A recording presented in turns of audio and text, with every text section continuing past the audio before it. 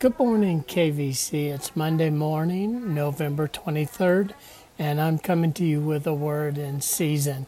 Hope you had an incredible weekend, and I pray that God will direct your steps this week and it will be fruitful. We're in Proverbs chapter 29, and verse 23 says this: Pride brings a person low, but the lowly in spirit gain honor. You know, the world system is to exalt self, that I'm at the center of my universe. Everything revolves around me. But God's word is contrary to the way of the world.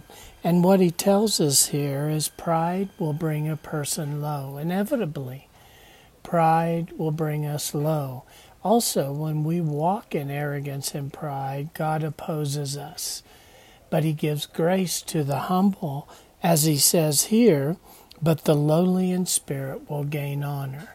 So this isn't a long word in season today. It's just a reminder that everything we have is from God. We didn't earn it. We didn't deserve it. God gave those gifts that you have. He gives those abilities. It wasn't because you're a self-made man or woman. Those were given by God. And he says, those that walk lowly, those that humble themselves in spirit gain honor.